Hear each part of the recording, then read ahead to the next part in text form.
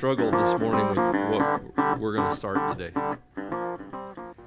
And the reason is that I was trying to figure out why.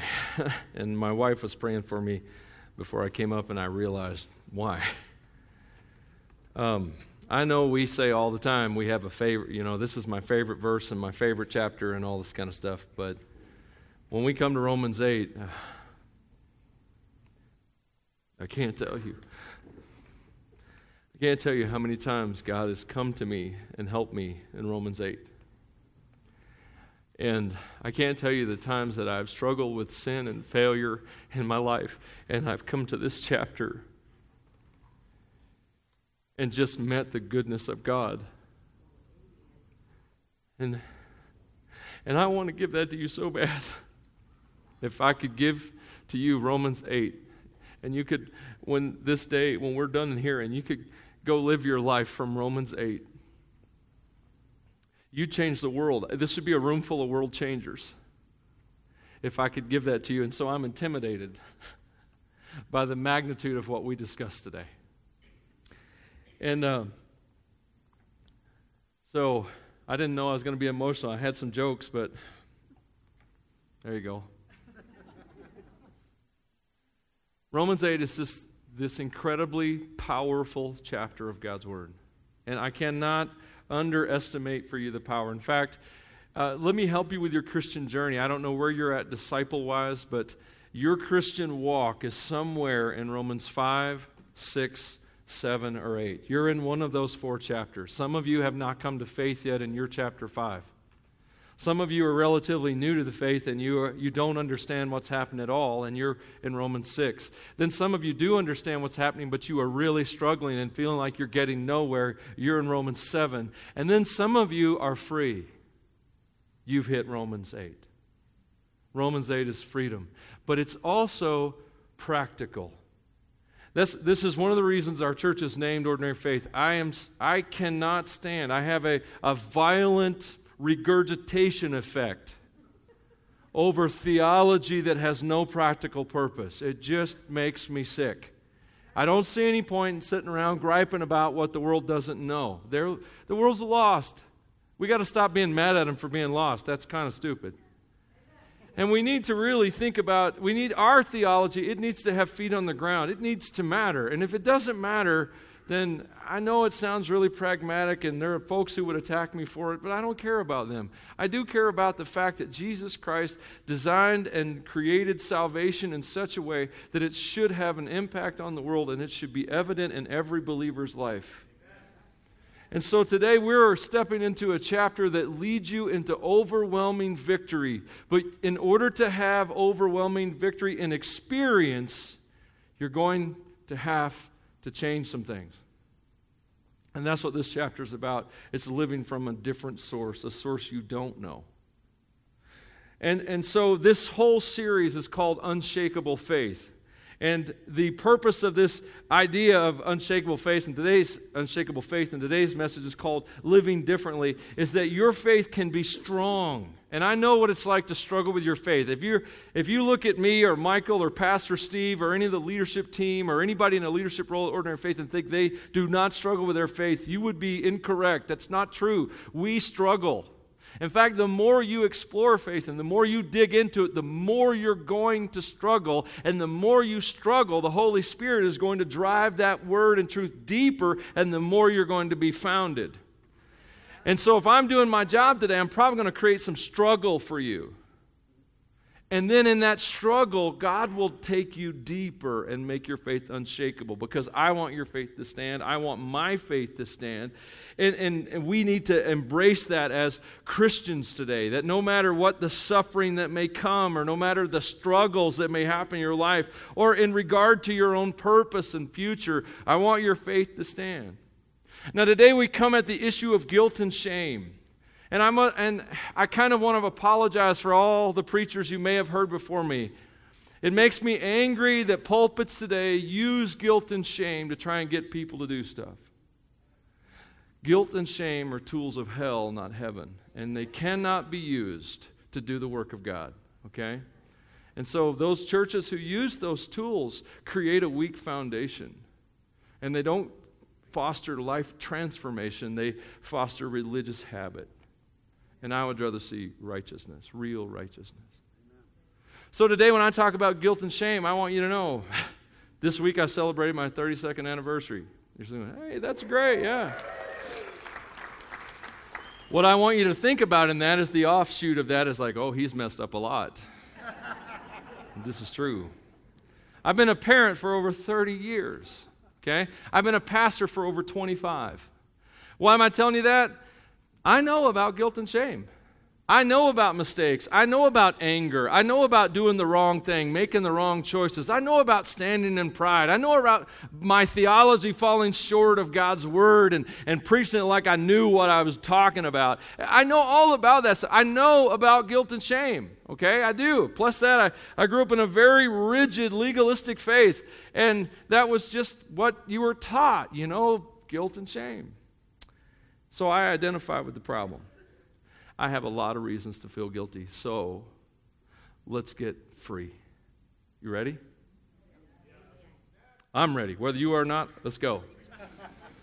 So let's start with some things that happen for us today as Christians. And I do have to be clear. If you haven't come to a place of faith yet, you should probably listen to last Sunday's message, okay?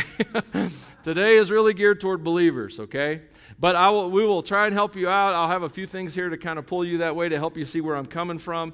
But let's start with this idea for Christians that you possess a new freedom. Let's jump into Romans chapter 8. Romans chapter 8, verse 1, out of the New Living Translation. I have it memorized out of the King James, so if I flip over into King James, you hear some these and thous, I'm sorry. All right. Romans 8, 1 and 2. So now there's no condemnation for those who belong to Christ Jesus. Say amen. That's God's word. I didn't write it. That's the word right there. Verse 2, and because you belong to him, the power of the life-giving Spirit has freed you from the power of sin that leads to death. Say, I am free. Verse 3, the law of Moses was unable to save us because of the weakness of our sinful nature. This is why rules don't work. Okay? Our sinful nature makes sure rules will never work. So God did what the law could not do. He sent his own Son in a body like the bodies we sinners have, and in that body, God declared an end to sin's control over us by giving his Son as a sacrifice for our sins. Verse 4, he did this so that the just requirement of the law would be fully satisfied for us, who no longer follow our sinful nature, but instead follow the Spirit. So back to verse 1. So now, and as Steve pointed out earlier, many translations has a therefore in that. And anytime you see a therefore, because we're going to get to a second one in this text today, as one of my pastors used to say, whenever you see a therefore, you need to figure out what the therefore is there for, okay? That helped me remember, okay? The NLT says you belong to Christ. King James says you are in Christ. And this theme of belonging to Christ and being in Christ is just all in Paul's letters. This is one of his favorite ideas, that we have moved from a place of in Adam, which we'll see in a minute, to a place of in Christ. And so what I want you to understand, if you are a believer and follower of Christ, and I pause there on purpose, I need you to hear me. If you're a believer and follower of Christ, I don't care if you have the label Christian. I don't care if you go to church. I'm saying if you're a believer and follower of Christ, because if you believe, you follow. If you don't believe, you may be a Christian and not follow, okay? So if you're a believer and follower of Christ, then the simple text is this: there's no condemnation. God is never going to drop the gavel on a believer and say, guilty, you're condemned for eternity. That's never going to happen. The sentence is never going to cross in that way. You have left a world of guilt and shame. It is a past event as a believer. This has happened. This is certain and real. You have transferred from darkness to light, from guilt and shame to freedom. You live in a whole new world, okay? That is the basis for your Christianity right there, okay? You got to wrap your heart around that. If your Christianity is, I prayed a prayer and now I go to church and I'm kind of humdrum and I still do my own thing, you are not getting to the true transformative power of what it is, okay? This thing puts you in a whole new world, a whole new reality. You possess a new freedom. You belong to Christ.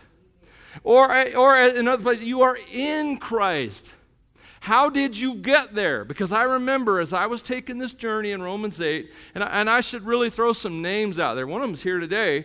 Dave Wilkinson gave me a book called The Green Letters that absolutely reshaped my life and view of sanctification by faith. And through that book, I encountered a work by Watchman Nee called The Normal Christian Life. And if you don't own a copy of the book, Normal Christian Life, you're probably not even saved yet. I'm just kidding, okay? You should get one. It will blow your mind. He also introduced me to a man named Andrew Murray. Norbert Green's back here today. There were several discussions with Norbert and Dave and so forth that really helped me understand some of these things when we were trying to wrestle with what it means to be in Christ. But let me help you a little bit now. Every night, if you have children or when you had children at home, you'd put them in the bedroom, right? Maybe 20 or 30 times. You did that, and once they finally settled down and they were asleep, you'd come maybe to your easy chair, or maybe you went to bed if it was that late, and you could finally exhale. You parents know what that means? Your grandparents know what I'm talking about? You're like, okay, they're safe. They cannot blow up anything in the room that they are currently secured within. I can rest for a moment. You put your children in their room. They were safe. You had peace. Maybe your wife needs to go visit her mother. That sometimes wives have to do that for some weird reason, okay? Sons never have to visit their mother, but wives always, right? Maybe you're putting her on a plane. Maybe you're making sure she's in a car. But there's a point that comes that she's in something or she's on something, and you go, okay, I've done all I can do. She's there. She's in the car, on her way. I've done what I can do. Okay? There are a lot of things like that. Maybe your husband dresses poorly. Most of us do. You're probably looking at my shirt going, what was Christy thinking this morning? And I'll tell you how this conversation went. I said, honey, I would like to wear that shirt. Will you iron it? And she said, yes. I said, is it okay? She said, don't ask questions you don't want the answer to. I said, yes, ma'am. Will you iron my shirt? So you want your husband to look nice, you put him in some new clothes. God wants you in his family wholly restored and complete, holy and blameless without a single fault. That's what he wants of you. When you ask the question, how do I get in Christ, you're asking the wrong question. You should have asked, how did I get in Christ? And here's how. 1 Corinthians 1:30, God has united you with Christ. You don't do it, God does it. Do you understand? Colossians 3:3. Your real life is hidden with Christ in God. You belong to Christ. You are in Christ. The moment you believed and followed, your situation changed. You belong to Christ. Then verse 3. I'm going to go ahead and read this again. This is a pretty important verse. The law of Moses was unable to save us because of the weakness of our sinful nature. So God did what the law could not do. He sent his own son in a body like the bodies we sinners have, and that body, God declared in that body, God declared an end to sin's control by giving his son as a sacrifice for our sins. Okay? Guys, we talk about sin, we talk about being sinners, we talk about those ideas a lot in church. And you need to wrap your head around them, because until you understand the gravity of sin, you'll never understand the magnificence of grace. Okay? And there's this move among believers today and in churches today to minimize sin and just say, well, it's all grace and we don't have to worry about sin and all those kind of things anymore. And I do disagree. I don't like legalism. I like real righteousness, which I'll talk about in just a minute. But what we need to understand is that our idea of what is right and wrong is messed up. We're always trying to earn a place with God. We think that if we can start doing better, we can somehow fix the guilt and shame that's in our life. Or if we can just deny sin hard enough and get enough people to agree with us enough that somehow we can fix the condemnation. But the problem is that no matter what we do, our actions are never going to be pure and our motives are never going to be pure out of ourselves. That's never going to happen in Michael. which Paul would have called the flesh, or the sarx. The S-A-R-X was the Greek word. In the flesh, that's never going to happen. You stand before God like that, God has no choice but to condemn you. You cannot go to God. No matter how good you think you are, your thoughts make you no good. And then you stand before God and you have to answer for that. That was a problem for God. God said the law couldn't do it. No matter how many rules I make, they'll never be able to follow them. The problem isn't the law. The problem is the people. The problem is the heart of Adam that's rooted in Adam that cannot go away. They are not sinners because they sin. They sin because they're sinners. That is a huge idea, guys. It's huge, okay? We think that if we can do enough good, we can become righteous. It's not. The problem is not the deeds. The problem is always the root. And the root is we're descendants of Adam, and there's no way we can ever do right from that root. So sin is the strong power in our life, and here's the problem. The law has to be satisfied. It has to. You don't break God's law. You don't break God's law. God doesn't even break God's law. God institutes a higher law, but you don't break God's law. And so the law had to be satisfied. So that's what Paul is pointing us to in Romans chapter 8. So Jesus shows up. He comes in a body just like the one you're wearing today. He never made a mistake, never messed up one time, never rejected God, never denied his Father, never sinned at all in word, thought, or deed, never sinned ever. He's the only uncondemned man who ever lived. This is what you have to wrap your head around. What do I mean uncondemned? The wages of sin is death. We are sinners, have the root of sin. We sin, therefore we're all condemned. So Jesus comes, he's the only one who's not condemned. Verse 4, we find out that Jesus dies for us and that his actions, or that his sentence of condemnation, or our sentence of condemnation, is actually placed on him. I should reread verse 4 again. He did this so that just requirement of the law would be fully satisfied for us, who no longer follow our sinful nature, but instead follow the Spirit. So the sentence of condemnation was actually placed on Christ. Christ died for you on the cross for your sins. Do you remember the day you realized that?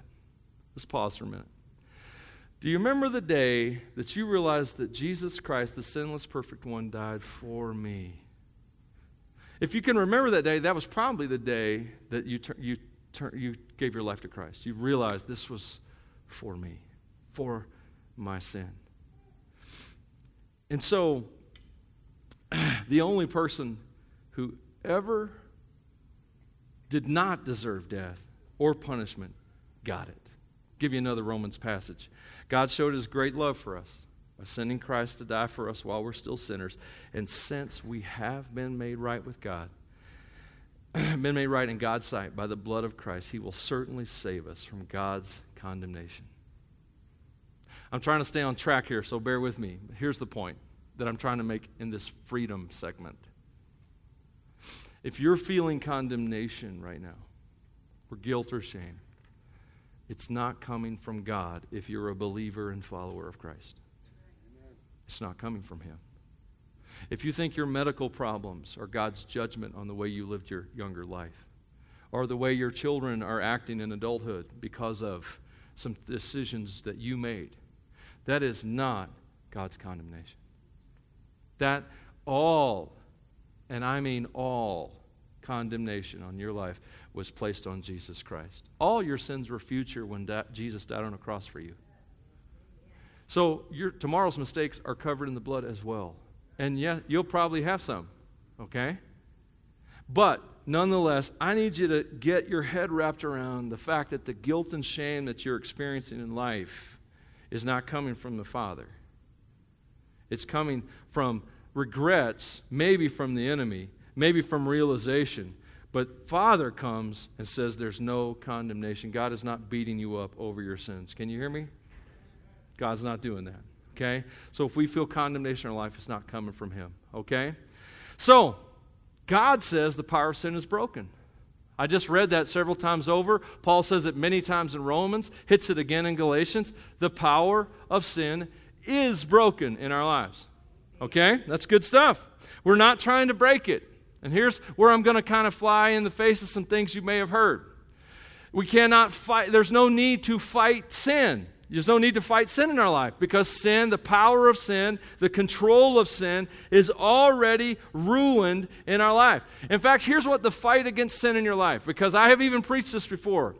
And I see now that I was incorrect, but I need you to hear me because I'm praying for real righteousness, not just pseudo-righteousness. That means I don't care how it looks. I care what it produces. The fruit of real righteousness is always love, joy, peace, gentleness, goodness, faith, self-control. That's the fruit. It's not big churches, big numbers, lots of baptisms, leading small groups and people attending, lots of friends. Those are not the fruit. The fruit is the love, joy, peace, gentleness, goodness, faith, all those kind of things that Paul lists in Galatians chapter 5. That's the real righteousness that we're looking for. When we try and fight sin in our life, here's what's really happening, and this is why you'll never win.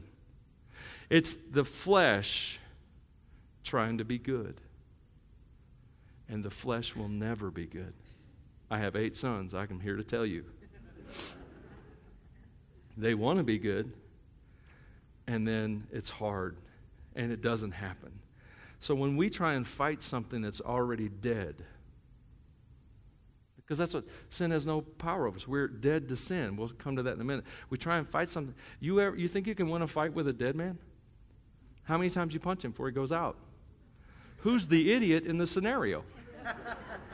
All right?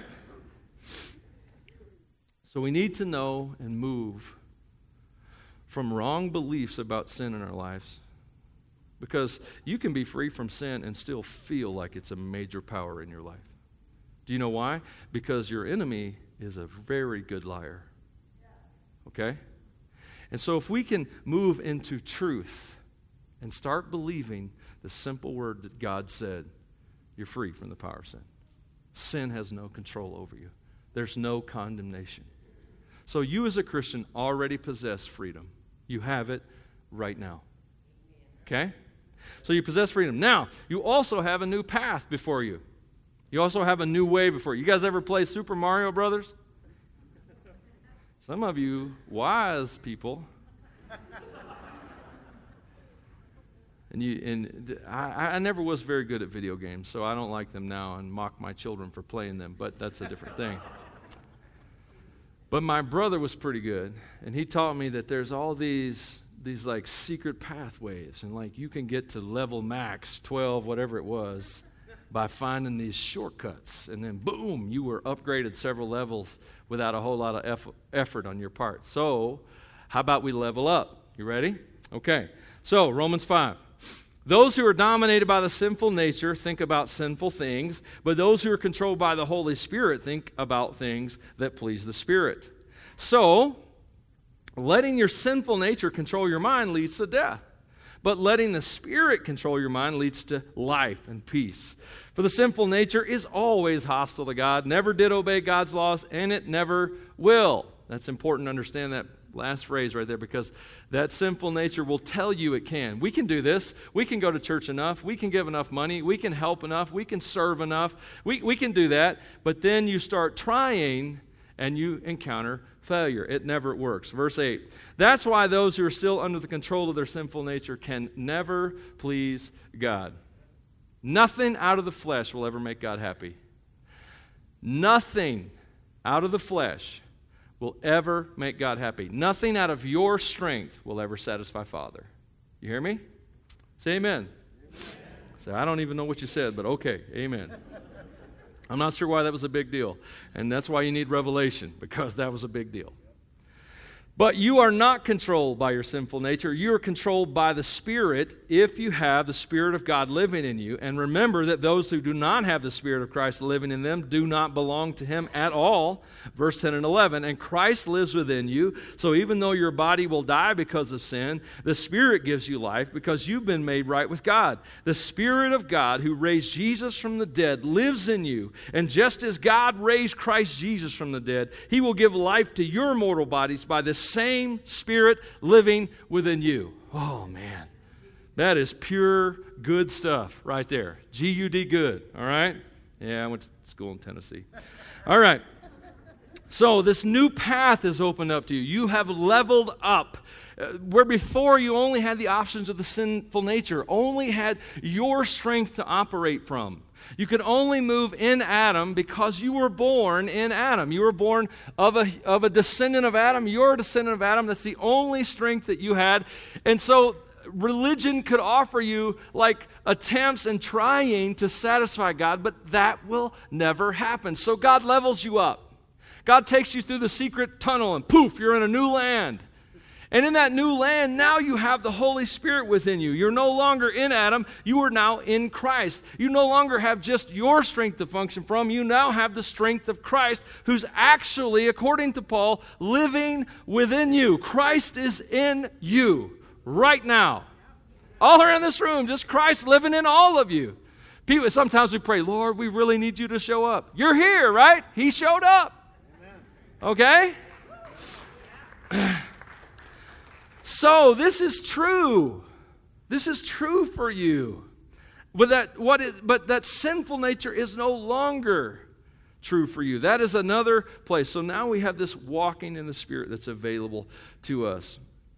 Now, verse 8 goes on to tell us that's why those who are still under the control of their sinful nature can never please God. So obviously, Paul had the same problem in Rome that we have in the church today. That you have people who have Christ living in them and their lives are still a mess. They're still looking unrighteous. Now here's where Paul deviates from most of the church today. Most of the church today says, okay, well, they're not acting right, so we better get some rules in place, some accountability going on. We got to do something in the flesh to control these people. That's what religion does. That's not what Paul does. Paul says, hey, you got the Holy Spirit. There's a new way to live now. There's something different going on, a new option that's available to you. So, if you're looking at your life right now and it doesn't look a lot like Jesus Christ, and I know a lot of us, we could all find things in our life that don't look like Jesus. I get it. But I mean, maybe there's some sin in your life you're trying to overcome, those kind of things. And what we normally do is we keep trying in the flesh to beat it and beat it and beat it. We can't. We give up and just say, well, that's normal. I'm just a sinner saved by grace. We use it as an excuse. We use it as an excuse for being unrighteousness, living in unrighteous, okay? And we're telling ourselves it's normal. And it is normal for Christians to have struggles. But here's what I want to correct today. You should probably write this down in some degree or remember something, okay? Christians don't struggle with sin. Christians struggle with faith. Christians struggle believing. There's a reason Paul said and initiated the letter of Romans in Romans chapter 1 with a quotation from Habakkuk that says, the just shall live by faith. The justified shall live by believing, okay? There's a reason he drove that home. And this is why I believe in salvation by faith and I believe in sanctification by faith, okay? Now, there are those who would disagree with me, okay? My own father and I have had long discussions about it, okay? And if he were here, he could give you his side, but he's not, and I've got the floor. So, my point is simply this. Our struggle is with faith, and that's why we sin. We struggle believing what's true, what is true about us now. And so we need to learn to do as Paul said in Romans 12, which is transform our minds, renew our minds, change the way we think. And in doing so, we'll change the way we believe, and in doing that, we'll change the way we live. Does that make sense? Are you with me, okay? You're trying, and I appreciate it, all right? Christ died for you. You also need to realize, does anyone in the room, with a rousing amen, did Christ die for you on the cross? Amen. That was pretty rousing. I feel motivated. Very good. Galatians 2:20. My old self was crucified with Christ. It's no longer I who live, but Christ lives in me, so I live in this earthly body by trusting in the Son of God, who loved me and gave himself for me. Christ died for you. Amen? Amen. You died with Christ. Amen. You died. What he did for you, you did with him. What he did for you, you did with him. And so that moves our struggle out of ourselves, out of the nature of Adam, out of what I can do, and into the Holy Spirit, okay? So that brings us into this new path of real righteousness. Life in the Spirit is a life that's pleasing to God. I'm a reader. I feel like you have to be in the ministry. You need to know what's going on in the world and what's happening in thought and philosophy and those kind of things. So I try to be an avid reader. And I love some of the Reformed writers, man. I loved Sproul or Sproul. I never knew how to say his name, but I know how to. I read his books. I know I got a lot of people like that. Love Piper. Love the old ones. John Owens, all those kind of things. What they did for me, what the Reformed writers do for me, is they have such an excellent concept of the gravity of sin. And how depraved it is, and how wicked it is, and so forth.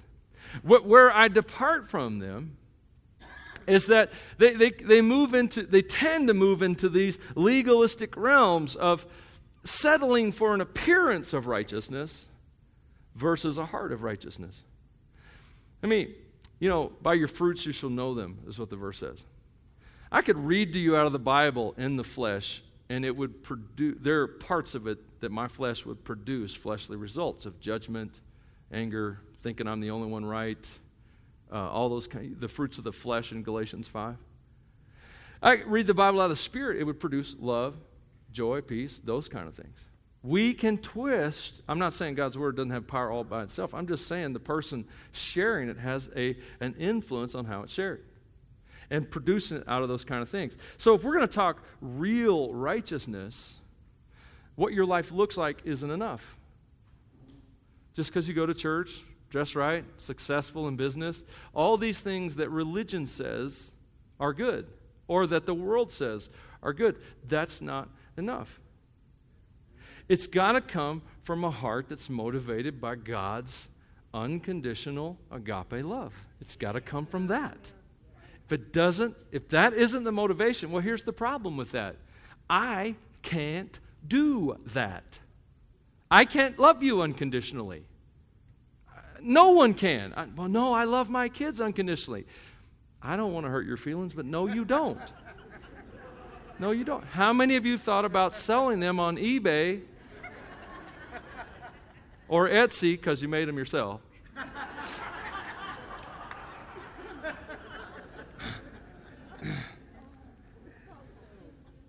So walking in the Spirit isn't a life of appearance. Walking in the Spirit is a life lived in dependence upon God. In dependence, not independence. In dependence upon God. Okay? So important because I need God to love through me. That's what real righteousness is, and that's how it's overcome in our life. And we have access to this way because we've been transferred from Adam into Christ. Okay? So, now, let's move into where this leads us. Okay, we have a new path, and now we're going to move into a new reality. So how is this practical for me? What can I do with this? So here's our second therefore. So these first 11 verses, Paul is laying another basis for the next argument. Okay? Romans 7, he lays a basis for Romans 8, and now in the first 11 verses, he lays another basis. So he's given you a theology, a way to think about God, a truth to consider, and now he's going to give you a practical application. Here it is. Therefore, dear brothers and sisters, you have no obligation to do what your sinful nature urges you to do. For if you live by its dictates, you will die. But if through the power of the Spirit you put to death the deeds of your sinful nature, you will live. Okay? Okay, now that's good, but it's loaded. And you're probably sitting there going, I don't know what I just read. It's okay. Guys, I have looked at this verse thousands of times, and I'm nowhere near plumbing the depths of it. Okay? And there's so much here that we could tear into, and we'll get into some of it. All right? Bottom line, you're free from the slavery of sin. So, well, why didn't you just say that? Well, I did. Many, many times. But me saying it and us reading the verse doesn't mean you believe it. Doesn't mean your mind's been transformed as yet into the truth that transforms it. Okay? So, you're free from this slavery, but just because you're free from sin doesn't mean it doesn't feel very powerful in your life. I mean, if you're struggling with a sin and some specific sin in your life, It feels very powerful. Like if you're trying to lose weight and you're trying to overcome the sin of comfort eating or whatever, and you're like, man, I love cake. I love Jesus and I love cake. And so the Adam in me, he's all about the cake. And so anyway, so Romans 6 is where Paul kind of ties into this freedom from this sin a little bit in depth. And so I just want to give you Romans 6 and 7. It says, we know that our old sinful selves were crucified with Christ. Again, crucified with Christ. What Christ did for me, I did with him. So that sin might lose its power in our lives. We are no longer slaves to sin. Now, let me pause. How many times does God have to tell you that you're free from sin and you're no longer slaves from sin and it no longer has control over you? How many times does he have to say it before we believe it? Okay? Our problem is not a sin problem, it's a faith problem. The struggles in our life are so, verse 7, for when you died with Christ, you were set free from the power of sin. Set free. Death of sin. Greek word thanatao. Thanos in the movie, okay? Rooted in this, death, okay? All right, this word, thanatao. All right. Properly, it means to put to death, okay? That's the most simple, and that's the wording that the NLT chose to employ. Put to death the sin that's in your body. But it also has a passive meaning that comes out, that agrees with Romans 7, which means that you are liberated by death. Liberated by death. What does that mean? Well, I wish I had time to... Oh, no, I do have time because it's in my notes. Yay! Woo! I love it when I plan ahead and forget. So Romans 7:4, okay? My dear brother... I got to give you a background. Romans 7, 1 through 4 is this weird mind trip that Paul puts us on, okay? Why do I know Romans 5 through 8 so well? Because I've struggled with sin so much, okay? And now I realize I wasn't struggling with sin, I'm struggling with faith. But in Romans chapter 7, verse 1 through 3, he talks about a woman being married to a man. And that she's under the law to that man, and the man in his analogy is the law of God. And it's funny because he looks like he's going to use death to separate them. Like he says, when the man dies, then she's free. But then in verse 3, he kills the wife, which is a weird thing. And you'd have to read it yourself, see what's going on. But then in verse 4, he comes around. Now, guys, don't get any ideas. Stop that. So he draws that analogy where we're using death to dissolve a marriage. And he comes to verse 4 and says, so, my dear brothers and sisters, this is the point. You died to the power of the law when you died with Christ. And now you're united with the one who was raised from the dead. And as a result, we can produce a harvest of good deeds for God. Okay? You see it?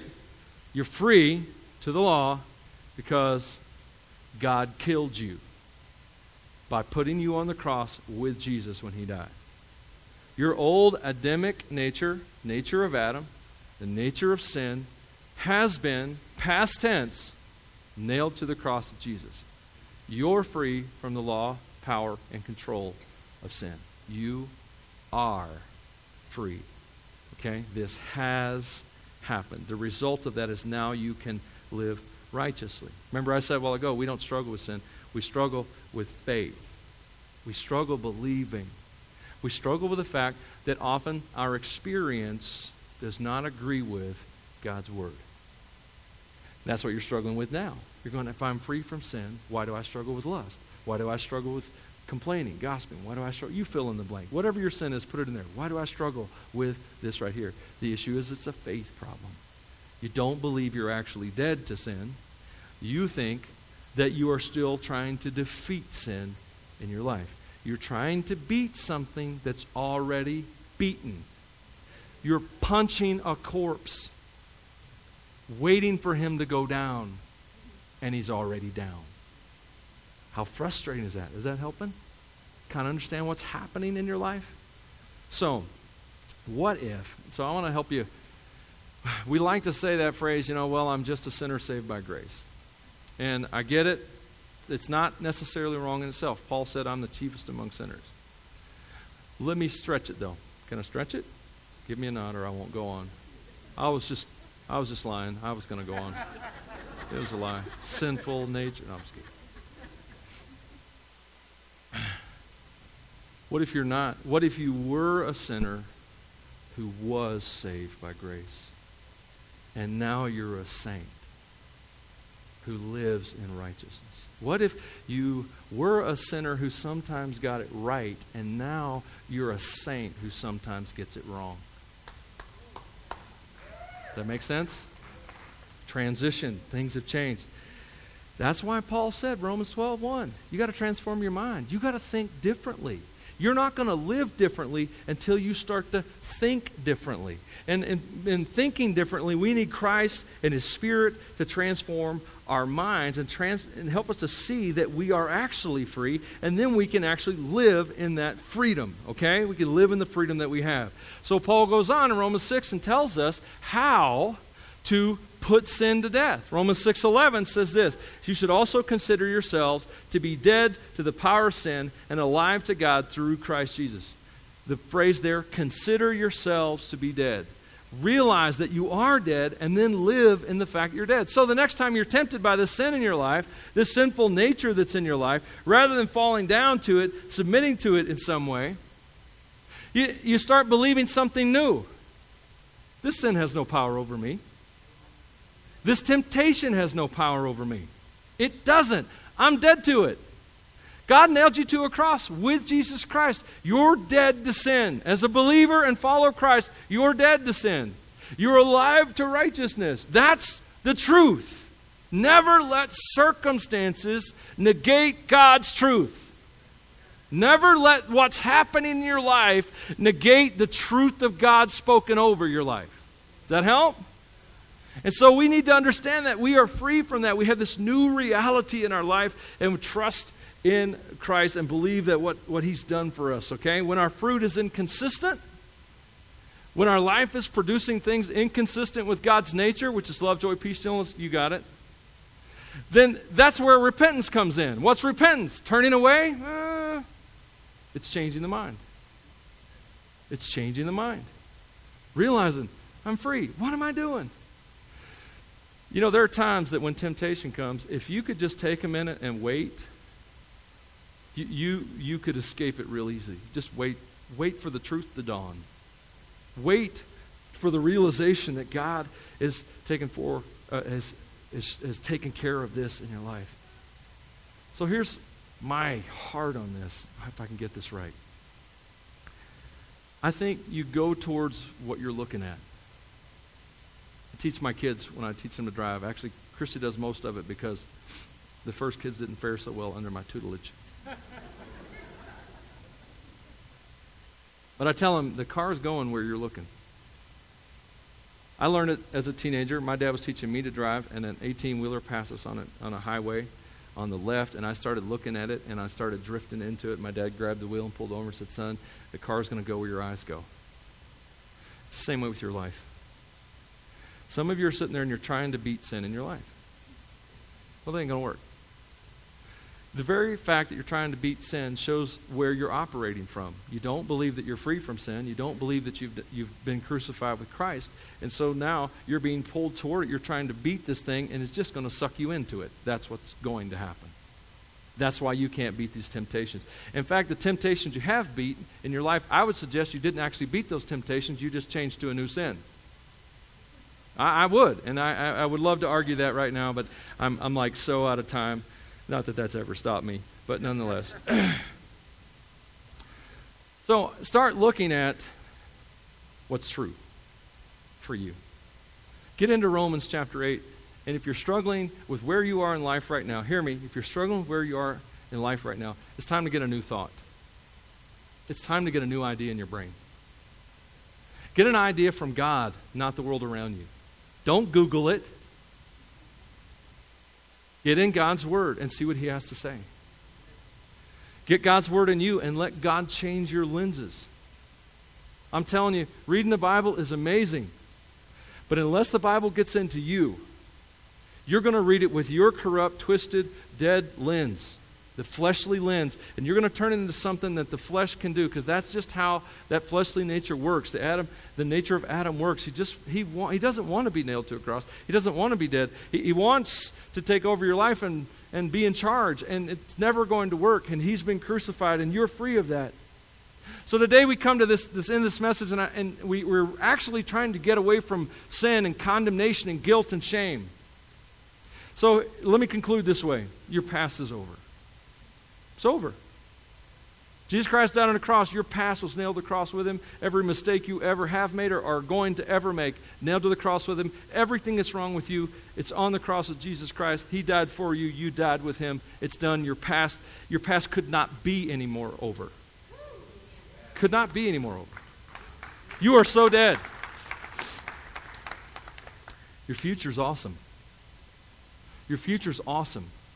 Because when God looks at you, he doesn't see all those mistakes and all the boo-boos and all the dumb things and the bad attitudes. When he looks at you, he just sees his son. He's in you right now. Jesus Christ is in you. As you embrace that truth, you begin to experience that truth. And as you experience that truth, it'll work out in your life, because I do believe in real righteousness. I believe that God's Holy Spirit in us makes us truly righteous, not pseudo-righteous, not look pretty, but really and truly and honestly righteous. And so I believe in a higher righteousness than the average person talks about, but I think it's only possible through the Holy Spirit in you. So stop thinking so hard about how to overcome sin in your life and start thinking about how dead you are to sin. That's the thought you need to be thinking about. I'm dead to this. Why is this a problem for me? I'm dead to this. You're struggling with addiction? I'm dead to this. It applies to everything. And I know you might need more help than just that thought. But I will say this. As long as you wear the identity of an addict, you will switch addictions, but you'll never be free. Now, that's what I believe, okay? But you can be free. You should be free, because Christ died for you and you died with him. You should also start thinking about how dead you are to sin. You should also start thinking about how broken sin's power is over you because of Jesus. I mean, seriously. There's a verse in Psalms that talks about God laughing in the high place, in the heavenly places. The next time temptation calls, rather than surrendering to it, if we could just have these two realizations. One, I'm dead to this. Here's sin trying to tempt a dead man. Whatever. Two, sin, you have no power over me. You have no power. Your power is broken because Jesus Christ died on the cross, and that death on the cross broke your power, broke you, broke all of hell, broke Satan, broke everything. God instituted a higher law, the law of life and the law of spirit through Jesus Christ on the cross, through Jesus did, through his resurrection. And so now when temptation comes and all those kind of things, whatever they are that bring you down, ruin your life, they don't have to. You're free of those things. And so you can take this truth from God and begin to use it against those things in your life. And so today, if you're sitting there and you're struggling and you're like, I don't like where I am, I don't like who I am. I hate what I've done. I hate what I'm doing. Repent. Change your mind. Get a new thought. Get a new thought from God, from his word. And then when you get the thought, now this is important, because you can write down a lot of thoughts you've heard today and walk out that door and nothing happened. When you get the thought, think about the thought. Put down your Facebook, your social media. You don't need a selfie for this. I had a new thought. You're only laughing because you know what happens. There's probably already some up there right now. I had a new thought in church today. No, I'm not saying you look stupid. I think I'm saying you look stupid. I'm sorry. Get a new thought. Think about the thought. Press into the thought. You know what we need is revelation. I memorized most of Romans 8 when I was a teenager, 13 or 14. There's been countless nights I've gone to sleep quoting the chapter in my mind. I'll be 50 this year. I'm not telling you when.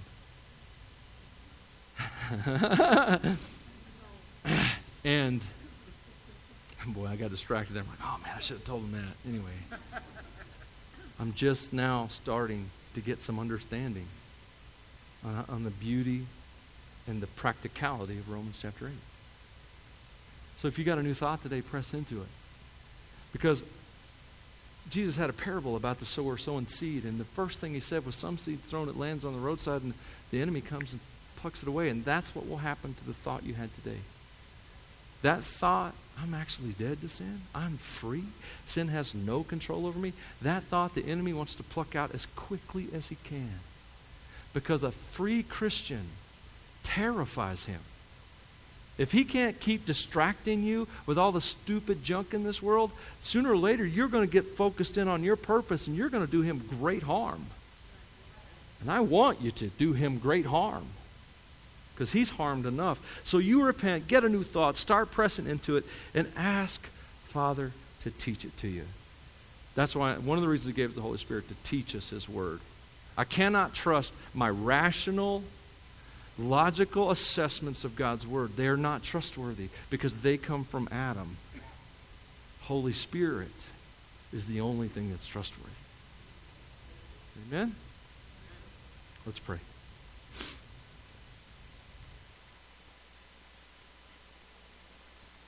Father, we need revelation. I don't know how well I've been able to convey these truths. And maybe some of it is a bit, I don't know, deep. Maybe not. Lord, I ask that you would take this message and these words and these scriptures and you would give us real righteousness, real different lives, lives that are different. Lives that produce love and joy and peace and gentleness and goodness and faith and self-control. Lives that give hope. Lives that are not stressed and anxious for fear. Lives that are lived in power and in courage. Lives that don't need circumstances to go their way in order to live in peace. Lord, you said your kids would be weird in 1 Peter. You said they'd be a peculiar people, weird. And Lord, I know that's exactly the kind of lives Romans 8 produces. Something peculiar, something that is out of sorts with the world in which it lives because it lives from another world. And I ask you to help all of us to live differently, to think differently. Please, help us to stop struggling with sin and start embracing faith. In Jesus' name, amen.